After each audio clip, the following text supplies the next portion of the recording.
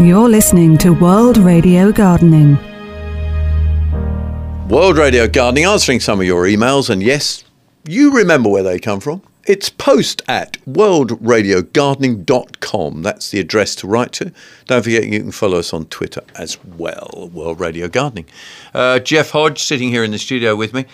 Someone rang in, well, not rang in, but wrote in, pruning a plum tree in winter? What's that all about then? I know, it's odd, isn't it? Everybody wants to hack and prune. Yeah, but hack is probably the operative word for most people's pruning.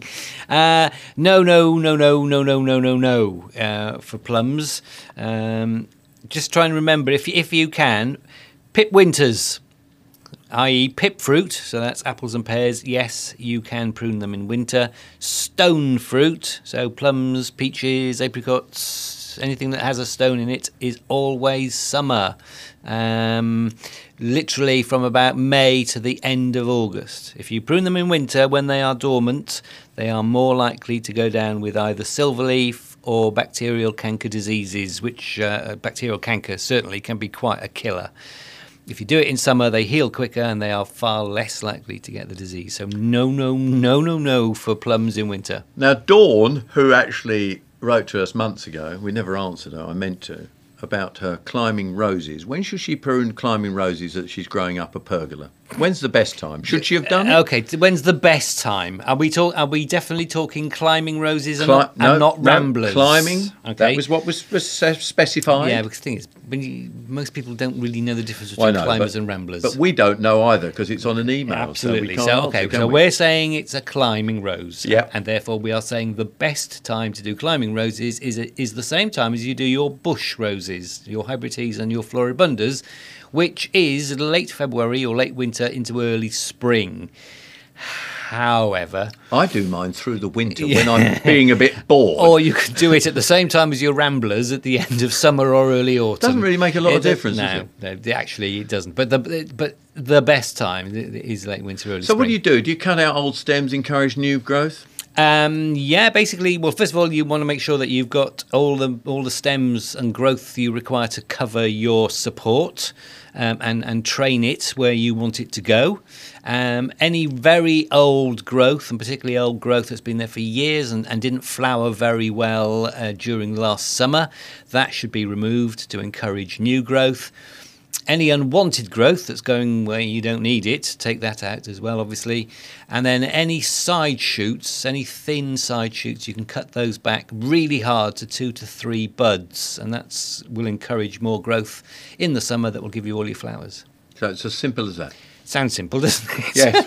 and always after pruning, give the plants a feed of a good rose fertiliser. Couple of questions about Cotoneasters. One was about planting. When do I plant? Well, weather permitting, any time, isn't it? Yeah, Cotoneasters are incredibly hardy, so it doesn't really matter about winter planting. You know, there are some plants I would never plant in the winter, which lavender, anything that's a bit borderline hardy. I would always wait until mid-spring before I put those in. But Cotoneaster, anything that's as tough as old boots like that, can be planted now. Absolutely no problem at all. The only thing that will stop you is if the ground is frozen solid, and by that I mean when you put your spade in the ground, it bounces back because it's so hard, or it is waterlogged, and by that I mean when you dig your planting hole, it fills up with water, and that's the only time that that'll stop you from doing it. Now the other question, wasn't it about yellowing of leaves or something?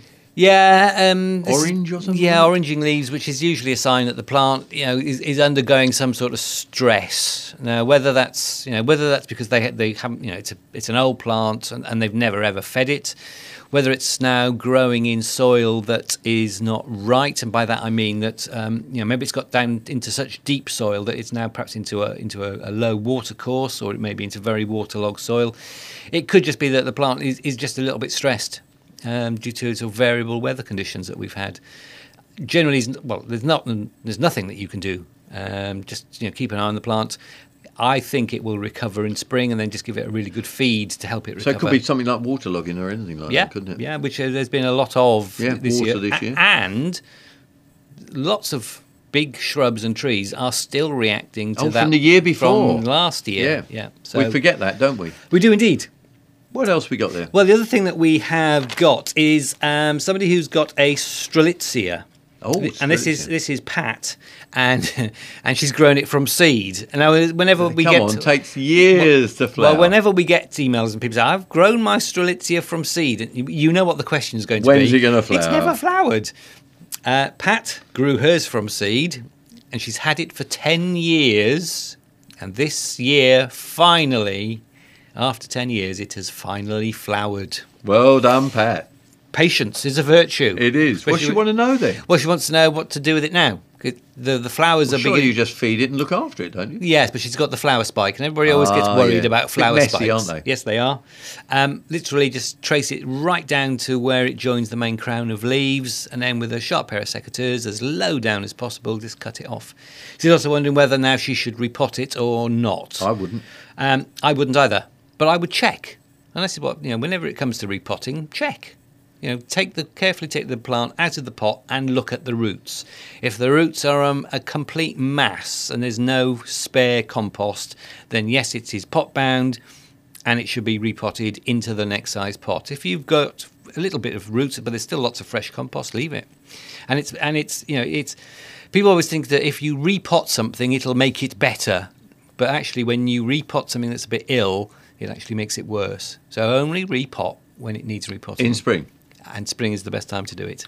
Was it a winter jasmine or a summer jasmine that someone wanted to white summer flowering? So that must be summer. Summer jasmine, the evergreen summer jasmine. You wouldn't prune that now, though, would you? Well, no, I wouldn't. But a lot of jasmines put on a lot of growth this last summer because of the weather conditions.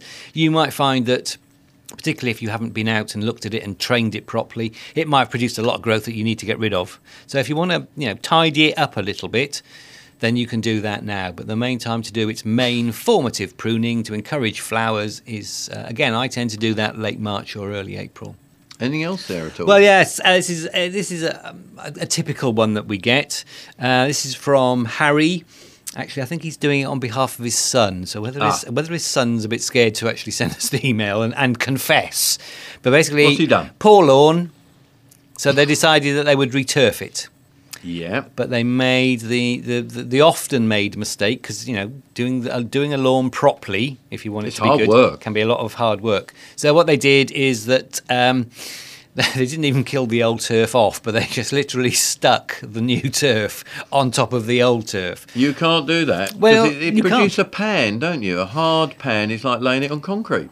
It is, and absolutely. And the other thing is that the old lawn was dying due to probably underlying problems in the soil, and so they've just stuck the turf on top, so they haven't cured the underlying problem. Grass is a plant like any other plant that you want to look after. You need to give it a bit of care and attention. You wouldn't buy a 50 quid plant and then just shove it in the ground and see what happens. You'd look after the soil. You'd make lots of soil improvements. So if you're trying to improve an old lawn and you've decided that it needs returfing, you get rid of the old turf. Now, that either means that you scalp it off or you can weed kill it and dig it in if you want to. But it's all about the soil preparation. Dig it over, put in lots of organic material, some good topsoil or some compost, dig over to a depth of 6 to 9 inches, and then put your turf or even sow from seed. And that's the best way to do it, because if you've got an underlying problem that's killed the grass, you've got to cure that underlying problem. Thank you for all your emails. It's post@World Radio Gardening, and there's Twitter they can go to as well, everybody, can't they, Jeff? They can, and they can go to @WR Gardening.